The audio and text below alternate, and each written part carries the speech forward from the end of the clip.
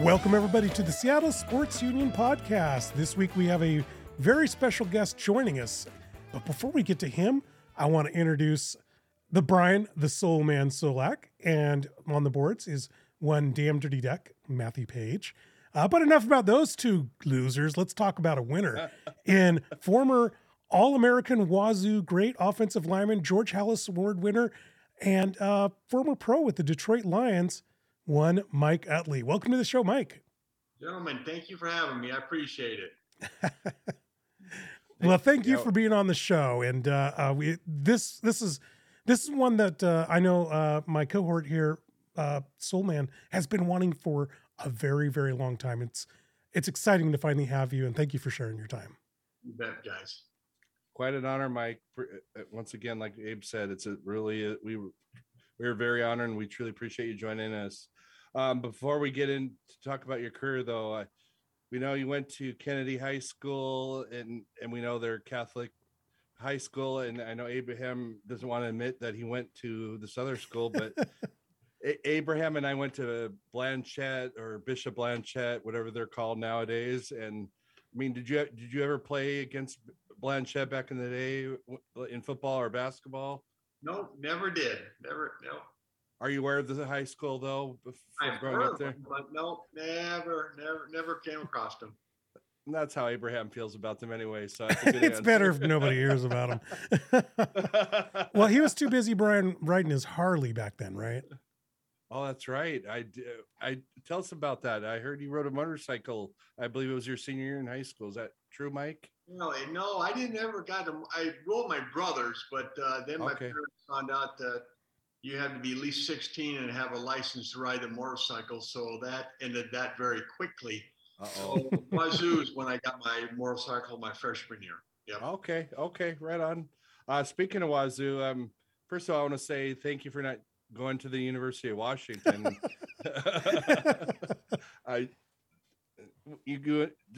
All our fans could fill in the blanks there, but we do appreciate that. And why Wazzu, though? I want to ask. I mean, was it because of Bob Robertson being the greatest play-by-play broadcaster? Was it Jim Walden being a hell of a head coach, or was it just, did they bring Keith Jackson in to seal the deal for you? I mean, how did you go? Tell us how you got recruited to Wazzu. Well, you know what? I'm glad this is a great question. And originally, I had the opportunity to go to a couple schools, but I nailed it down between University of Oregon and Washington State. I loved both coaches, Coach Walden and Coach Rich Brooks for the Ducks. And it literally, the night before the signing date, I told my parents, I'm making a decision. And they said, where? I said, I'm staying in state and going to Washington State University. And you know what? I have not looked back. It was the greatest school for Mike Utley, and it was the right choice at the right time. And I got no regrets, not one, not zero, zilcho. That's awesome. And I'm glad you mentioned Oregon, because a lot of people out there, Oregon fans, they weren't aware that Oregon played football until 1996. So, it's good to remind them there was a period before that, and they were terrible. 1988, snow and cold in Pullman. Your Cougs knocked out my Huskies out of a bowl game for the first time in a decade. Mike, do you feel good about yourself for doing that?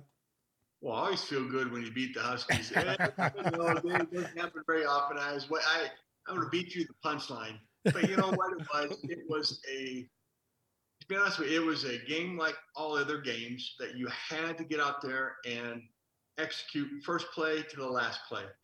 And to be honest with you guys, it was me wearing Bone the Dog T-shirt under my jersey.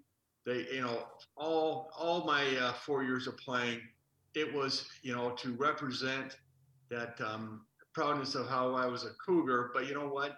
Every game mattered. Every play mattered. Every series mattered. Every opportunity off the field to act like a gentleman, and every opportunity to act like an animal, a controlled person on the field. And that's the way I looked at it. That's why my parents allowed me to play the game, because they made strict guidelines of what I could and could not do. And I, for the most part, I followed it. Outstanding. You're a big man. How tall are you? Like 6'5", 6'6"? 6'6". Okay. Did you get that from your father? I mean, or your grandfather? Or Well, genetically, my mom's 5'9", dad's 6'4", and let's put it this way: as a little hatchling, I was the smallest of the family. I had two little brothers, younger sister, and as my dad says, I was the smallest baby, became the biggest kid, and that's it was learning to scrap with my older brothers, my younger sister at the dinner table and outside playing, because I was the let's get Mikey to do it. And guess who was Mikey? And I ended up competing with older kids because I played with my brother's friends and so on and so forth, and they were 2 years, older at least. And then when I got into organized sports as a peewee, kids were bigger. And 2 years makes a big difference when you're 7 years old playing against 9-year-olds. It's a whooping. Let's put it that way. For those younger listeners out there, the Mikey reference, you would have to have known cereal commercials in the 70s and 80s for that to make sense. But I got it. I want to talk about October 29th, 1988. My father and I were getting ready. We went downstairs, turned on the TV.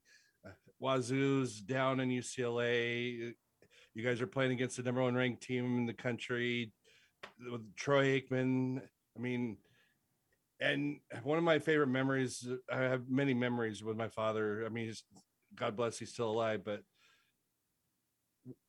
you guys went down there and beat them 30, I believe it was 34-30. And I don't know if this changed my ways in that, because I ended up going to Wazzu, 4 or 5 years later, because I grew up wanting to be a Husky, and that quickly changed. But tell us about this game, going down to beat up on the number 1 ranked UCLA. I mean, Mike, tell us about how Solack got an awakening of sorts when he was a teenager watching you. Exactly. When it came down to the UCLA, they were ranked number 1. Troy and the fellas, they were great, but you got to play on Saturday for college, and it came down to it. On this given day, Coach had us right, and the first half, we were getting beat. What's his name? The quarterback for us.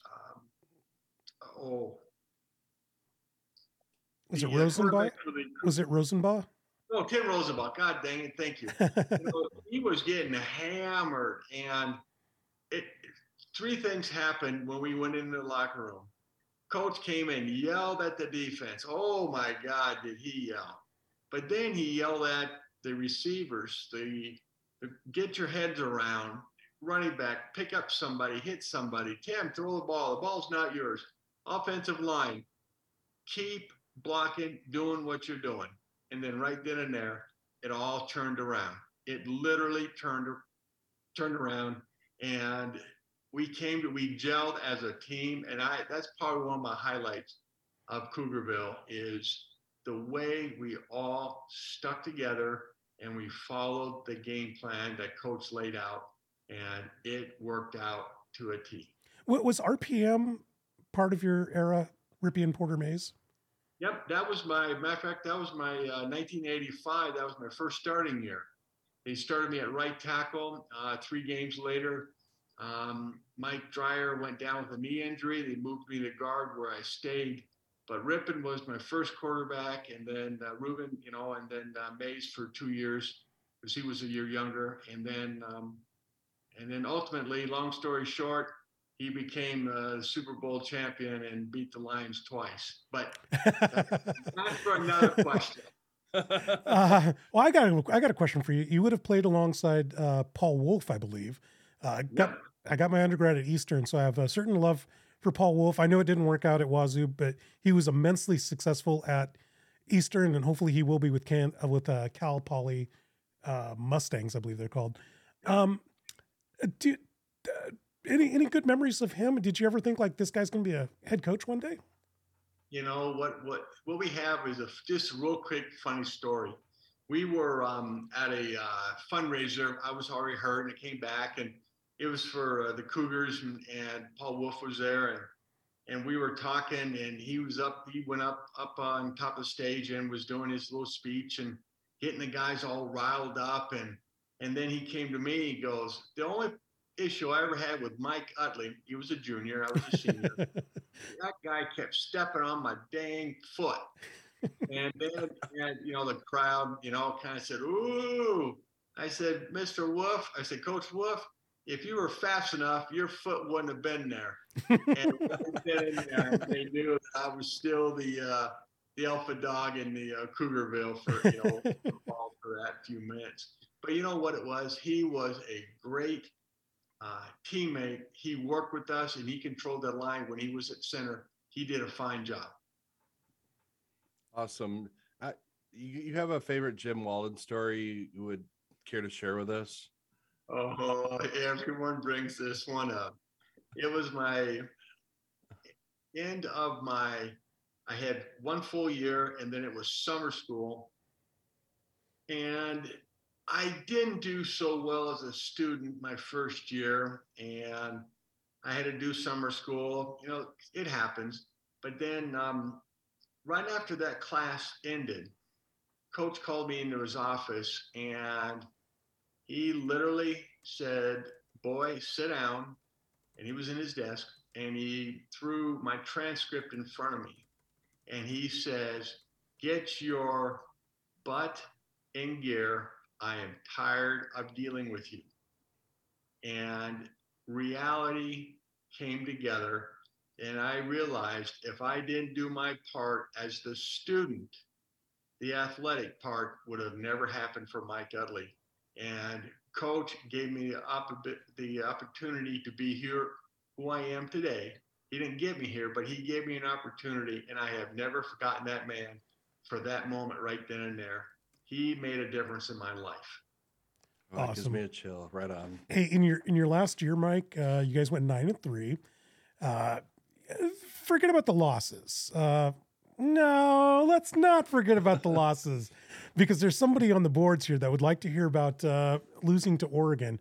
That damn dirty duck, Matt Paige, who, I don't think he was a fan of Oregon until it got cool. But anyway, well, that was considered like a bad thing, right? I mean, that back then they weren't that great, and that was a major. You guys were on track for a Pac-10 championship at that point, right? Well, you know what? I have no idea what the outcome would have been. What we were a better team, but they played better as a team on that given Saturday. And we lost to them, I believe Arizona and Arizona State, if I recall. And it should not happen, but we didn't rise to the occasion. We did not play. We played to the ability of our opponent instead of to our ability. And that's the difference. If young people have to realize, you have to execute every single play, every game, no matter what, whoever you're playing against. Follow up to that question. So what's the mindset when, okay, the title is out of the picture, but you still have a lot to accomplish? How did your coaches, or, even leaders like you and Paul Wolf, how do you go about saying, okay, regroup, we can still make something out of this season? Because 9-3 back then was still actually a very good season. Yeah. Well, again, Mike Utley really didn't care about what the record was. It was the performance. The record will show up on your performance. That's what we did. And we had the battles with the defense coming down to the offense side. And it got froggy, and I just absolutely love that aspect of things. And that's why we became 9-3, is because we didn't allow the one negative or the game or the play, or, when the coach says next, it means next. And you can't sit there and wish I could have, should have. My daddy says shit in one hand and wish in the other, and see which one fills up first.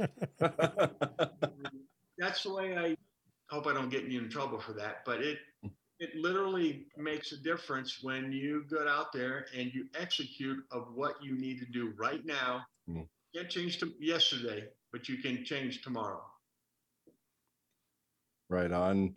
1989, you are drafted in the third round by the Detroit Lions. I guess I want to say two-part question. Where were you, and what was your reaction on draft day going to Detroit? Okay, I was in Arizona with my agent Bruce Allen, my sports attorney Ethan Locke. They had a get together of all the their clients, and it was awesome. So you're sitting and watching the draft. You're hoping for the first round. That wasn't going to happen. Okay, you hope for the second round. That didn't happen either.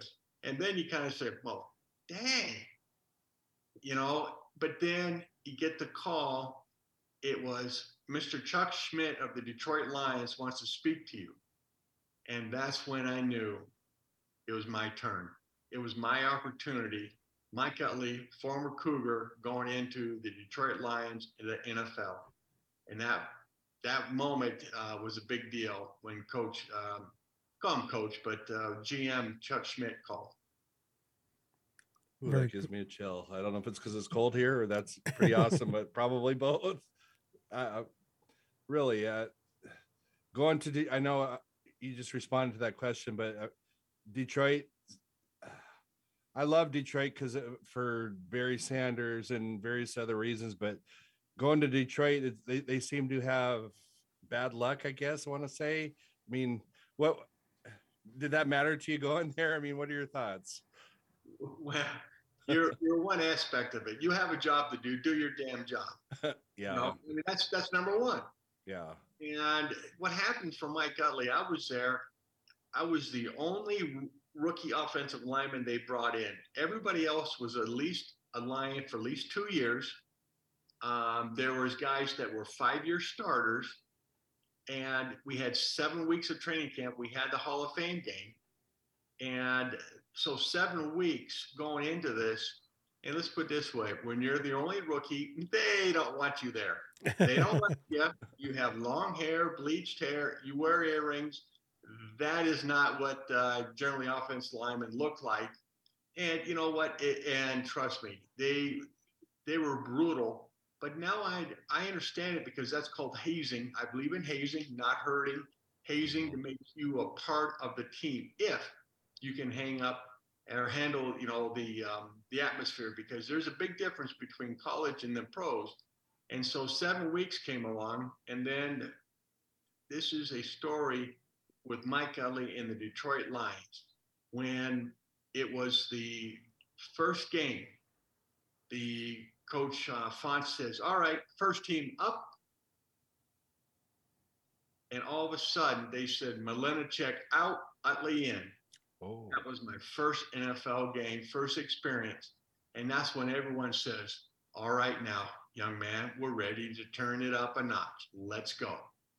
That was my experience. Same thing that happened to me with Cougars, and Coach Walden did that to me, and Coach Fonts did that to me. So I've started for 4 years for the wonderful Cougars and 3 years for the Detroit Lions before I end up getting hurt. I know, Abe. Sorry, Abe, but I got to ask about the hair. You defined the mullet growing up for me, and I mean that's awesome. I mean, what's the story behind the mullet? Would you care to share? It's called. Let's get it this way. A little thinner on top and the sides, but the issue with a mullet is my shoulders don't quite work like they used to. I can't brush my hair, so the mullet had to kind of get on the wayside. It's kind of a wimpy mullet now, but it's not like what it used to be because I just can't brush it. I can't raise the shoulders up, the arms up to do business. Understood. Yeah. So it was a question of more, the mullet, also turned Solack towards going to Wazzu too. So there's so many things about you that just made him, just want to indoctrinate himself into that culture. But being a Catholic kid, we had the old short hair by the collar. Mm-hmm. That just wasn't my gig. But my parents as my dad kept teasing me, this quick story about, I love my parents, but mom and dad would tease me and would say, all right, Michelle, and then my mom one day says, now Frank, if that's the worst thing he does, let him go. Never in trouble. Good advice. It's one of those things. And so the teammates teased me a little bit about it, but you know what? It's part of the game. Got an actual football question here for you. Enough of these softballs. Let's get to the hard question. Why was the Wayne Fonts run and shoot the only run and shoot that actually ran the damn ball? Like, we're watching with the Seattle Sea Dragons. They have the run and shoot. June Jones, their offensive coordinator, they don't even run the ball. And every other iteration that I've seen, the Barry Sanders and your guys were the only ones that successfully did the run part of the run and shoot. Well, we had that with the Erickson, and then when we were in Detroit, again, it's personnel. It's truly personnel. And, with Mouse Davis, he had the little munchkins. Oh, Jesus Christ. These guys couldn't even get rides at Disneyland. They were so short, but they were some of the toughest little fellas I have ever seen in my entire life. And I tell you what, Coach Davis, he picks June Jones when he was with the Lions. They ran a tight ship, and these guys knew their routes. And I love the run and shoot, but you've got to have a tight end every now and then. Yeah. You don't have a tight end, you limit yourself. When you say little guys, you're referring to like the Brett Perryman. Yeah. Well, yeah, Brett Perryman. You have Richard Johnson. You had, we called him Divot. He was from Colorado, University of Colorado, little fella. Again, there was a dozen of these guys, and they rotated plays in and out, and they were good at their job. They just have to be leprechaun size. That's all. Right on. Oh man, I don't want to lead into this but November 17th, was it 92? 91. I apologize. You care to discuss what happened? I mean, about the injury. I mean, what? No, I do not. Okay. Tell us a little. Oh, for God's sakes, my goodness. Oh, take the panties off. Come on, put the boxers back on. My good man, I have absolutely no regrets. You ask me any question you want, because you know what? This is life. This is Realville. There's consequences for every choices. Again, there was a choice I made to cross that white line and got on the field. Yeah. It's a violent sport. I have no regrets, and so my friend asked the question. What was it like? I mean, what was it like? What the play that? I mean, tell. So I think I know where you're going with this, Brian. Okay. For people like me and Brian, we never had to experience an injury that catastrophic. So what's like going through your minds? Why'd you do the thumbs up? I mean, Sure. What's that? The thumbs up has now become like universal as what athletes do. When they're on a gurney being taken out, and that's you. I mean, that's you that came up with that. How did you get to that? Okay. What was going on in your mind when you were doing that? Very good. Fair question. What had happened was it was Eric Kramer. We were doing well. We weren't executing fully on every rhythm. Everything wasn't firing on all cylinders, but we were firing and we were doing well. We practiced well. Coach had us a snappy practice, and they weren't long practices. I mean, they were intense. So going into the games against the Rams, we felt good about the game plan and what we were planning on doing, how we were doing it. And we were marching the ball. Kramer came up, and it was a 7-step drop, because we have 3 or 7, but it was a 7-step drop, and we did what we had to do. And Rocker went to raise his hands up. I went to take his legs out, he caught me. He caught my shoulder pads and pulled me down. But again, I did my job bringing his hands down as the ball went by. So I did my job. He was doing what he was supposed to do. I just got caught. And my head hit the turf. And as an athlete, you get what you call stingers, where you pull the covering of the nerves off your neck, and you feel sensations down your arms. You get a burning sensation. I've lost feeling in my fingers before. I've lost feeling down my hamstrings before. But I have never lost strength. On this particular play, November 17th, first play of the fourth quarter, I lost strength where I couldn't get up. And at that time, a flash of broke a promise to myself. Back in 1989, the fifth game of the seasons against Minnesota Vikings, I broke my leg. And I tried to get up and walk off the field 3 times. And finally, a Minnesota Vikings guy came up to me and goes, "Stay down, we heard it over here." And I was done that year. And I made a promise, if as an athlete you walk on the field of battle, you walk off. And gentlemen, on that particular moment, that flashed through my head. And that made a difference of what I am today, because I promise I'm doing everything I can now to walk off Ford Field. But again, it's what I do every single day. I try to get up and live strong, live, with purpose. And right then and there, as I was being wheeled off, I heard the fellas say, "Hey, Mike, we're going to get this one for you. Hang in there, my friend. Hang in there, my brother. Hang in there." And then I heard the crowd, and I wanted to let them know that I hear them, that I will be back. And you're pretty much strapped down. And so I was able to get the right arm out and do what I could.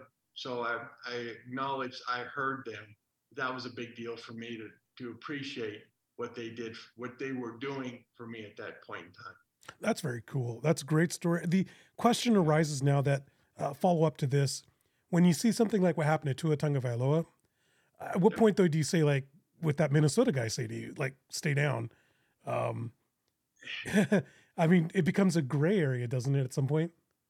Well, what you're leading into, whose responsibility is it? The players, the coaches, the doctors, the rules?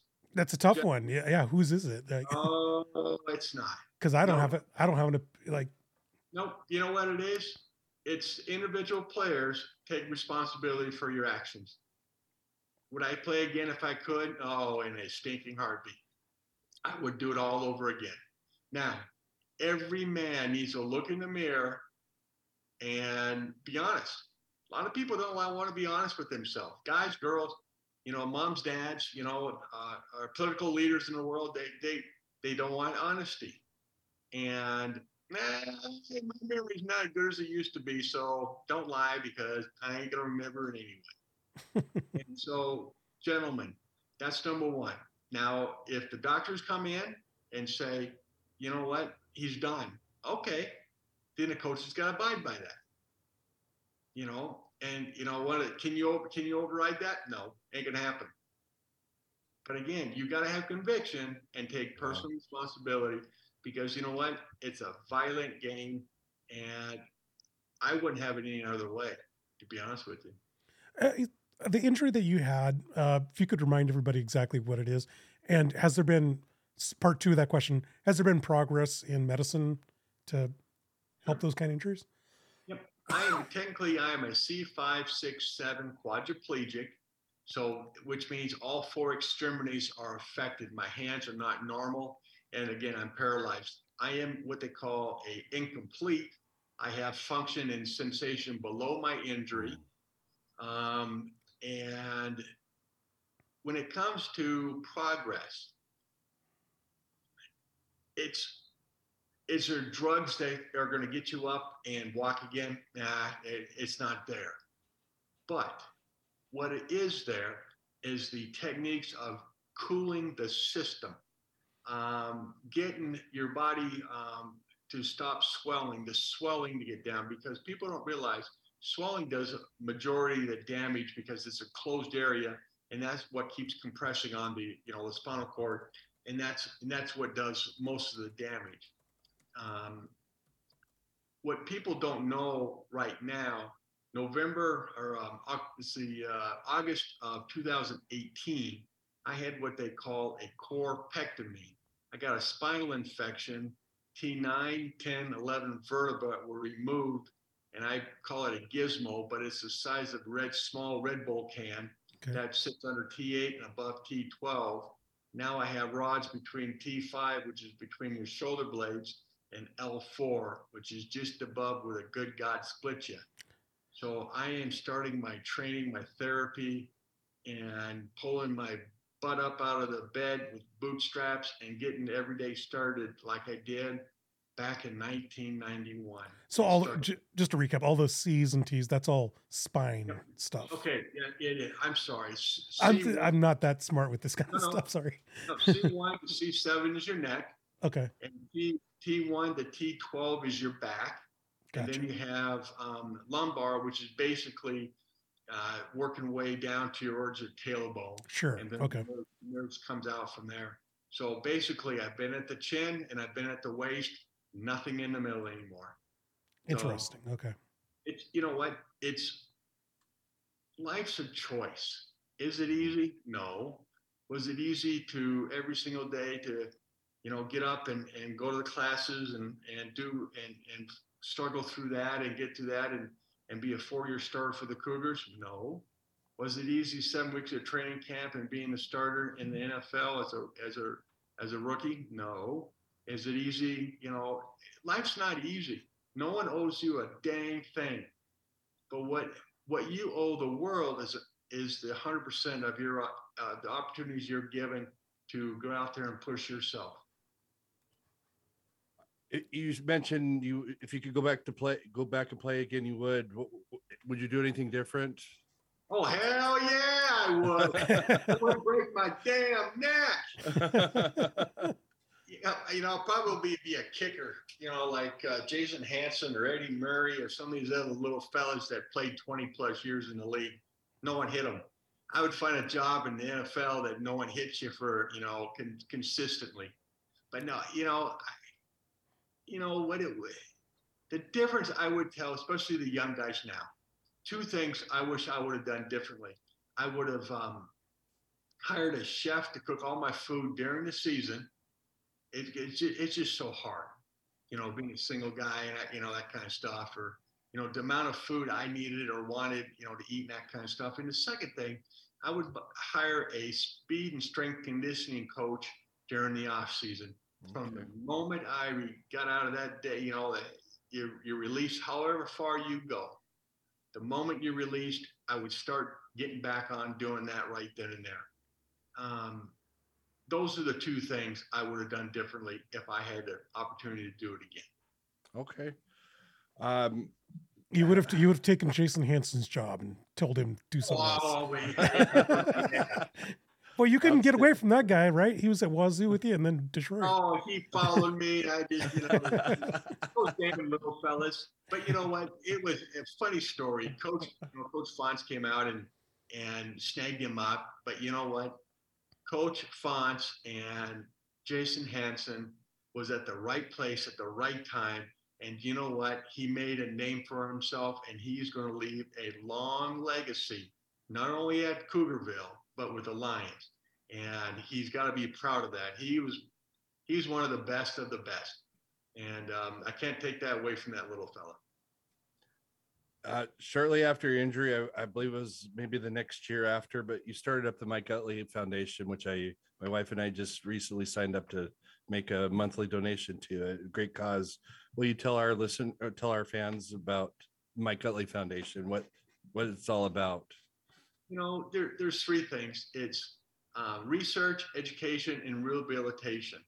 And number 1, if we can find a way to transplant a cell, adult cells, your own cells in there, to find a way so they can reconnect, that's number 1. Because most spinal cords are not severed. unless you're stabbed with a knife or shot with a gun. They're not severed. They're there. Now the cells are dead, so nothing's going to pass through. And then educate. Not only do you educate yourself about your bowel, bladder, and skin, those are the rules you can't break. This is real. This is adulthood now. Step up, people, and learn the rules of not breaking breaking the rules of certain things. You take care of yourself. When you don't take care of your body, and your mind's the deal. You got to control what you do, what you put in your mouth, what you feed yourself, how you get up. As Mr. Joe Rogan says, if you can get up and go to the fridge, you can get out and exercise. That's part of, educating yourself. And then when it comes to rehabilitation, find a way to challenge yourself every single day. Do something today you didn't do yesterday. What is it? I don't know. I'm not you. And that's what I tell people. Look in the mirror. Where do you want to go? And I tell young men who are spinal cord, your mom and young ladies, your mom and dad taught you to stand on your own 2 feet. Moms and dads, that's your job, to raise your kids, to teach them to be independent, stand on their own 2 feet, become something. And I tell the gentlemen every time I speak to them, your job is to be a person, to be the man, and be a protector and a provider. That's your job. Nothing else, nothing more. Anything else is, icing on the cake. But that's what you need to do. So when I go speak to these guys, it's part motivation, because you know what? Life goes on. You're going to be here or you're not. Take your choice. No one owes you anything. Do you do a lot of public speaking? I used to do a lot of it. Now I'm starting over since August of 2018. It's literally get back up in the morning. I need help in the morning. My transfers, I need transfer into bed, transfer out of bed, transfers on the can, transfers up in the truck. It's literally has destroyed the way I move. So no more archery for you then. Well, archery's got, I can still do that. It's a skydiving, kayaking. That's pretty much on the wayside. What was with your injury? What kind of poundage could you pull on a bow? The picture you see there, it was my wife's former boss, Ballard, Sean Ballard, I think it was. And his kids had a bunch of bows, and they allowed me to use those, for practicing and that kind of stuff. I'm more of a gun guy than a bow guy, but it's fun because it's all challenging. People are really. I'm glad you brought that up, because that bow was a balance thing. The strength was still there. I had the strength, the upper body strength that came back. I trained well, that kind of stuff. So the strength was there. It was the balance from left to right, forwards and back, that you have to, learn to do, because you don't have the muscles anymore. Can you still go to the range for shooting? Oh, yes, I can. All right. Yeah. Well, the best part is when I was in Detroit, all the fellas on Saturday, because we had a small short practice in the morning, and then we had either meetings at night if it's a home game, or we got on the plane, Saturday night kind of thing. And so Saturday, all the fellas would go golfing. I went to the gun range. I found this thing in downtown Detroit where it's an indoor gun range where you can hit a button, the target will come to you, and the target will go away from you. I ain't have to walk nowhere. For a big 300-pound lineman with a bum knee and a bum hip, that was a great find for me. And so I would go and shoot 500 rounds every Saturday on home games. Okay, so I'm going to avoid all the easy jokes about Detroit and gun. We'll just go back to the regular questions, Brian. I've got like 7 jokes lined up in my head, but go ahead. I do have to ask, Mike, I heard you had, I don't know if you still own it, but I heard you had a pretty sweet monster speedboat that you used to drive up and down the Columbia River, I believe. Care to share? Is that a true story? And I still have a Fountain 29-foot Fever. As Reggie Fountain would say, this is my Ferrari of all my boats. It's the smallest dual engine, 800 horsepower, 80 plus miles an hour up and down the Columbia River. The problem I have, I live on the beautiful Columbia River. From dam to dam, it's 40 miles. So the wife and I jump in it and we go 30 seconds up, and then we float all the way down to the house and get back in. We'll bring it up on the lift and everything. But that boat is it's a fun story. We like being in it. It's a great tool, a great time. But you know what, you guys, it was therapy for me. What does that mean? That I went down there to the dock. I transferred onto the back end of it. I jumped down onto the back seat. It swung the swivel seat around.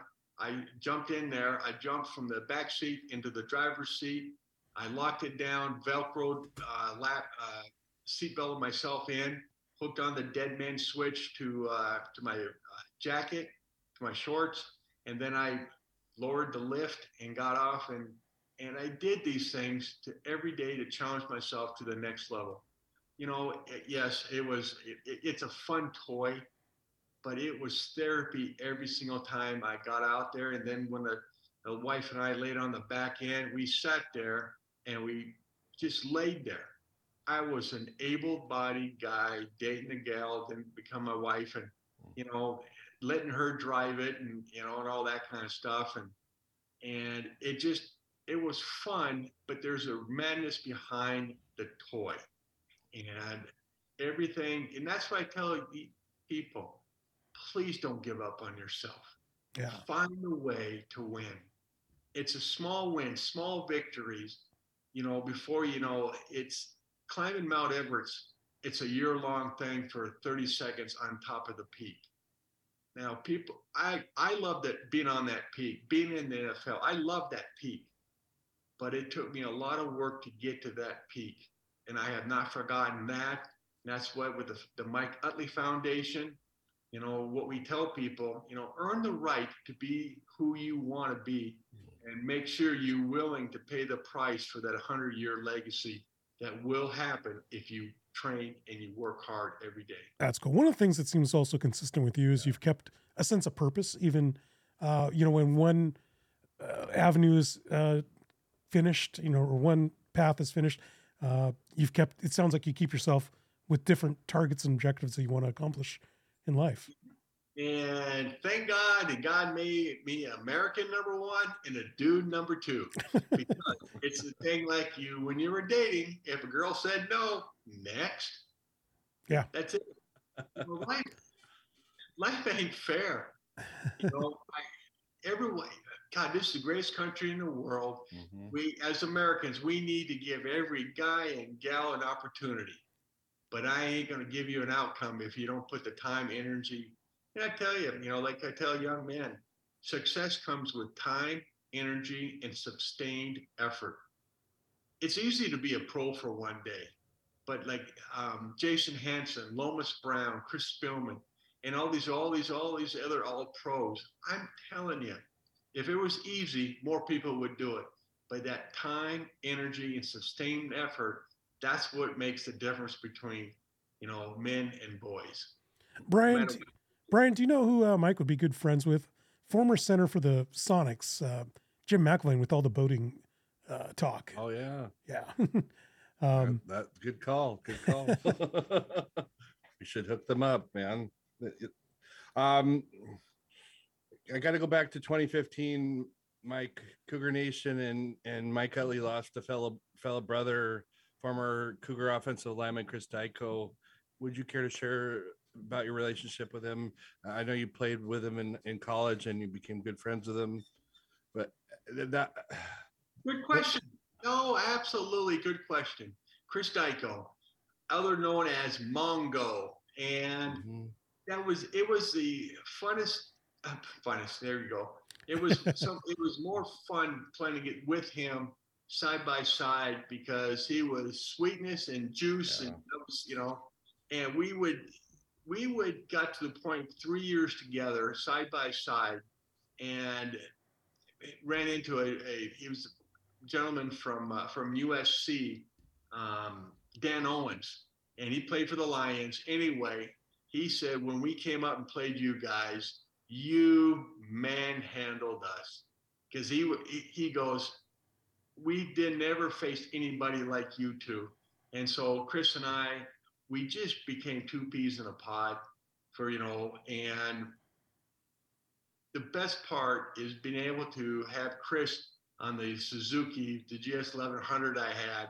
And let's put it this way, we both made it look like a mini bike, but that's beside the point. You know, Chris and he got drafted to Chicago, and he bounced around there and Seahawks and then the World League. And we always hooked up a couple, 2-3 times a year from, you know, when we left Wazzu and until his fortunate, you know, passing.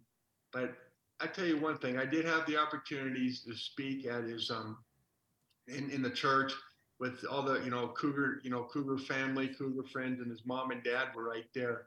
But you guys, you know what? The number one thing that they asked me to speak, and I wasn't planning on it, but I said my things about Chris. But the one thing I looked at the, mom and dad, I told them, thank you. Thank you for raising a young man who is my friend. You raised a man who chose people around him, and he chose me, and we called each another friend. And Mongo was a friend. He was a good dude, and his parents need all the credit for it because, like I said, it took two of them to raise, big old Mongo. Awesome. In 2006, you won the Walter Camp Man of the Year, which is very highly regarded. It's, for those who do not know, it's for people who have, done a lot of for public service, have a lot of integrity, leadership, especially. Was that something that was campaigned for, or did somebody just call you up and say, "We've been watching you"? It's all these awards. I have never campaigned, myself individually. Somebody, put my name in there. Again, your actions will speak volumes of who you are, what you stand for. One incident can't define you unless you allow it. And that's what I tell people. An injury can't define you unless you allow it. An injury a situation will not change me unless I allow it. And the only injury that can ever change you is a closed head injury. And at this point, well, maybe not the wife, but people don't say I don't have a head injury quite yet. It just, having these awards, it means a lot to me for the people who have been behind me, because, for example, not everyone can be at top of the pyramid, but the man or the woman that has the wider base gets higher and higher and higher. So the people that I have chose to put around me and people who chose to be around me have given me the opportunity to have these different awards like that, the Ellis Island Medal of Honor, and these other ones. That opportunities come in, but again, you earn your own legacy by what you do and how you do it. Wow, well said. How much? I got to go back to the Mike Utley Foundation. How much have you guys raised over the past? Was it 30 years now going on? Or 31 years. And okay. It's probably in the range to 3.5 to 4 million, something to that effect. I don't have the book, but it has slowed since August of 2018. With my back and everything. But the big ticket is what we try to do is, again, we push the research. I'm not up on the research as much as time will allow. So that's number one. But we are in rehab in the education aspect of things, because what happens is the Shepherd Center, Atlanta, Georgia, and some of these other ones in the Midwest are still continuing doing rehab, because if you teach these young guys and gals to get outside, to get into to the stores, into the parks, into the gun ranges and all that kind of stuff, they break down the look, everyone's staring at me. They're staring at you because you're different. But now it's your job as a young man or young lady to have that for the people looking at you, that the eyeballing you, to stay on you, because you have something positive. You have that X factor, and people always want to hang around that person or a guy or gal with that X factor. because people want that. They want leaders. They want role models. And that's, part about what we do now with the foundation. We just have doctors call the foundation. Will you please talk to so-and-so? I said, okay. Usually they're at least 2 years out of, post-injury. That's number one. And the wife generally worked with them first for at least 6 months to a year to give them, these are what Mike Utley does. This is what the program he's on. This is what he does every single day. He gets up at 7 o'clock in the morning now, and he makes, the first thing he does is make his bed. And then we get everything else going from that point on. Set standards, set the bar. And then when they're ready, then I get to them, because as you see, I'm not a tolerant man for people quitting. And so that's part of the foundation. That's what we do now. It's more, educating, but PR, to get people to live your life, because you know what? It's a choice.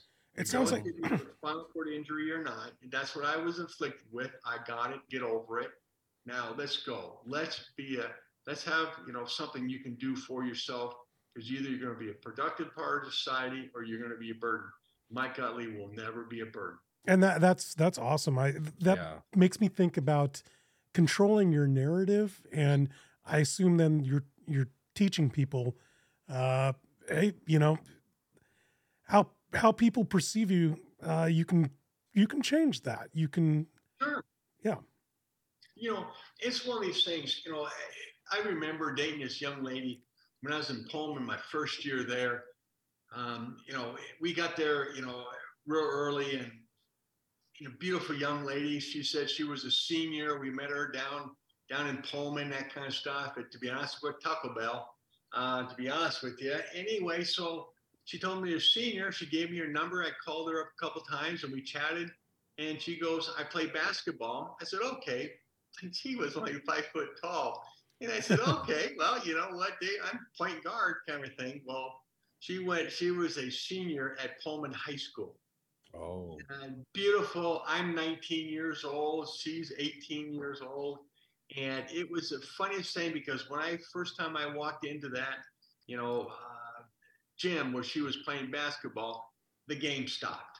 Why? Because I had to turn sideways to get into the double doors, because they had that bar in the middle, and I turned sideways to get in. And all of a sudden, the place, stopped, and, she got teased a little bit. But you know what? That's the image I want people to feel when you're a guy in a wheelchair, young lady in a wheelchair. Get up, get yourself ready, dress properly, dress appropriately, kind of thing. Guys, pull your pants up.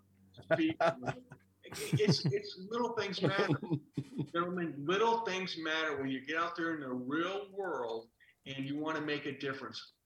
Find a reason that I want this person in my business. I want this person in my job. I want him to be my employee. How am I going to keep them? I want him as a husband. I want her as my wife. Make somebody want you and tell them to take a number. Nice. Oh, I got to ask. I mean, I thought my wife and I were I thought I was the luckiest man in the world, because I have the best wife, and we've been married for almost 29 years. But then I read on the internet, I see that you and your wife, Danny, have been together for over 20 years, and you guys you're always so happy and compatible, and you complement each other. I mean, what's the secret behind that? I mean, what brought you together?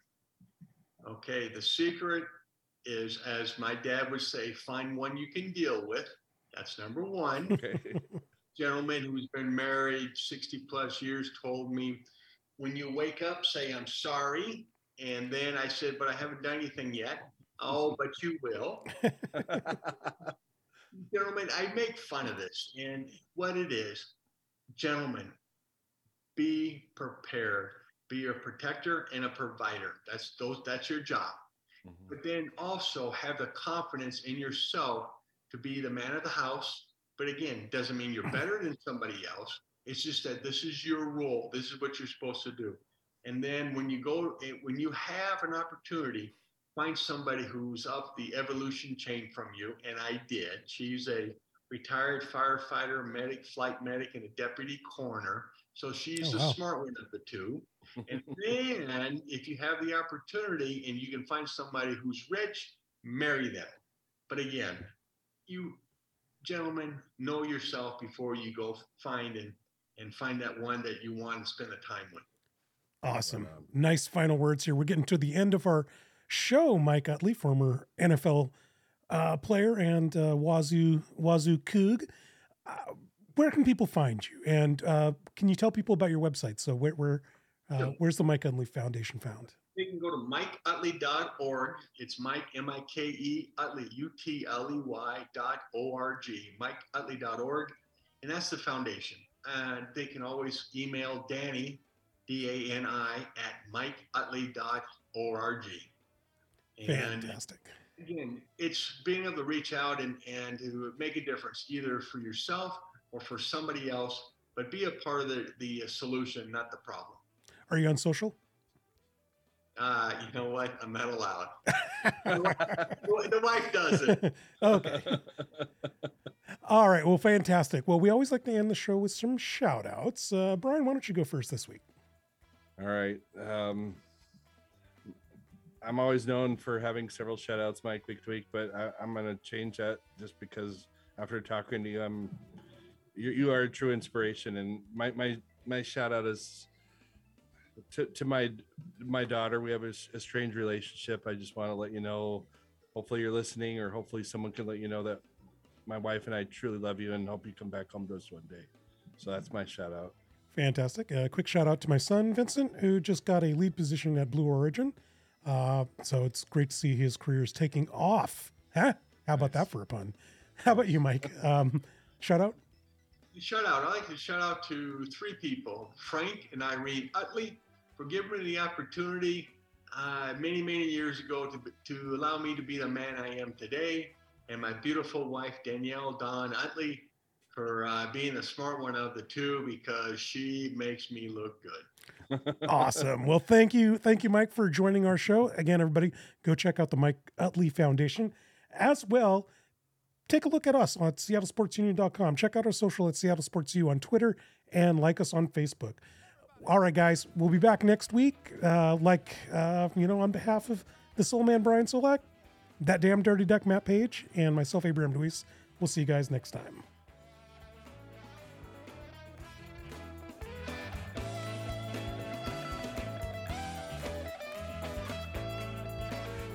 Recording stop.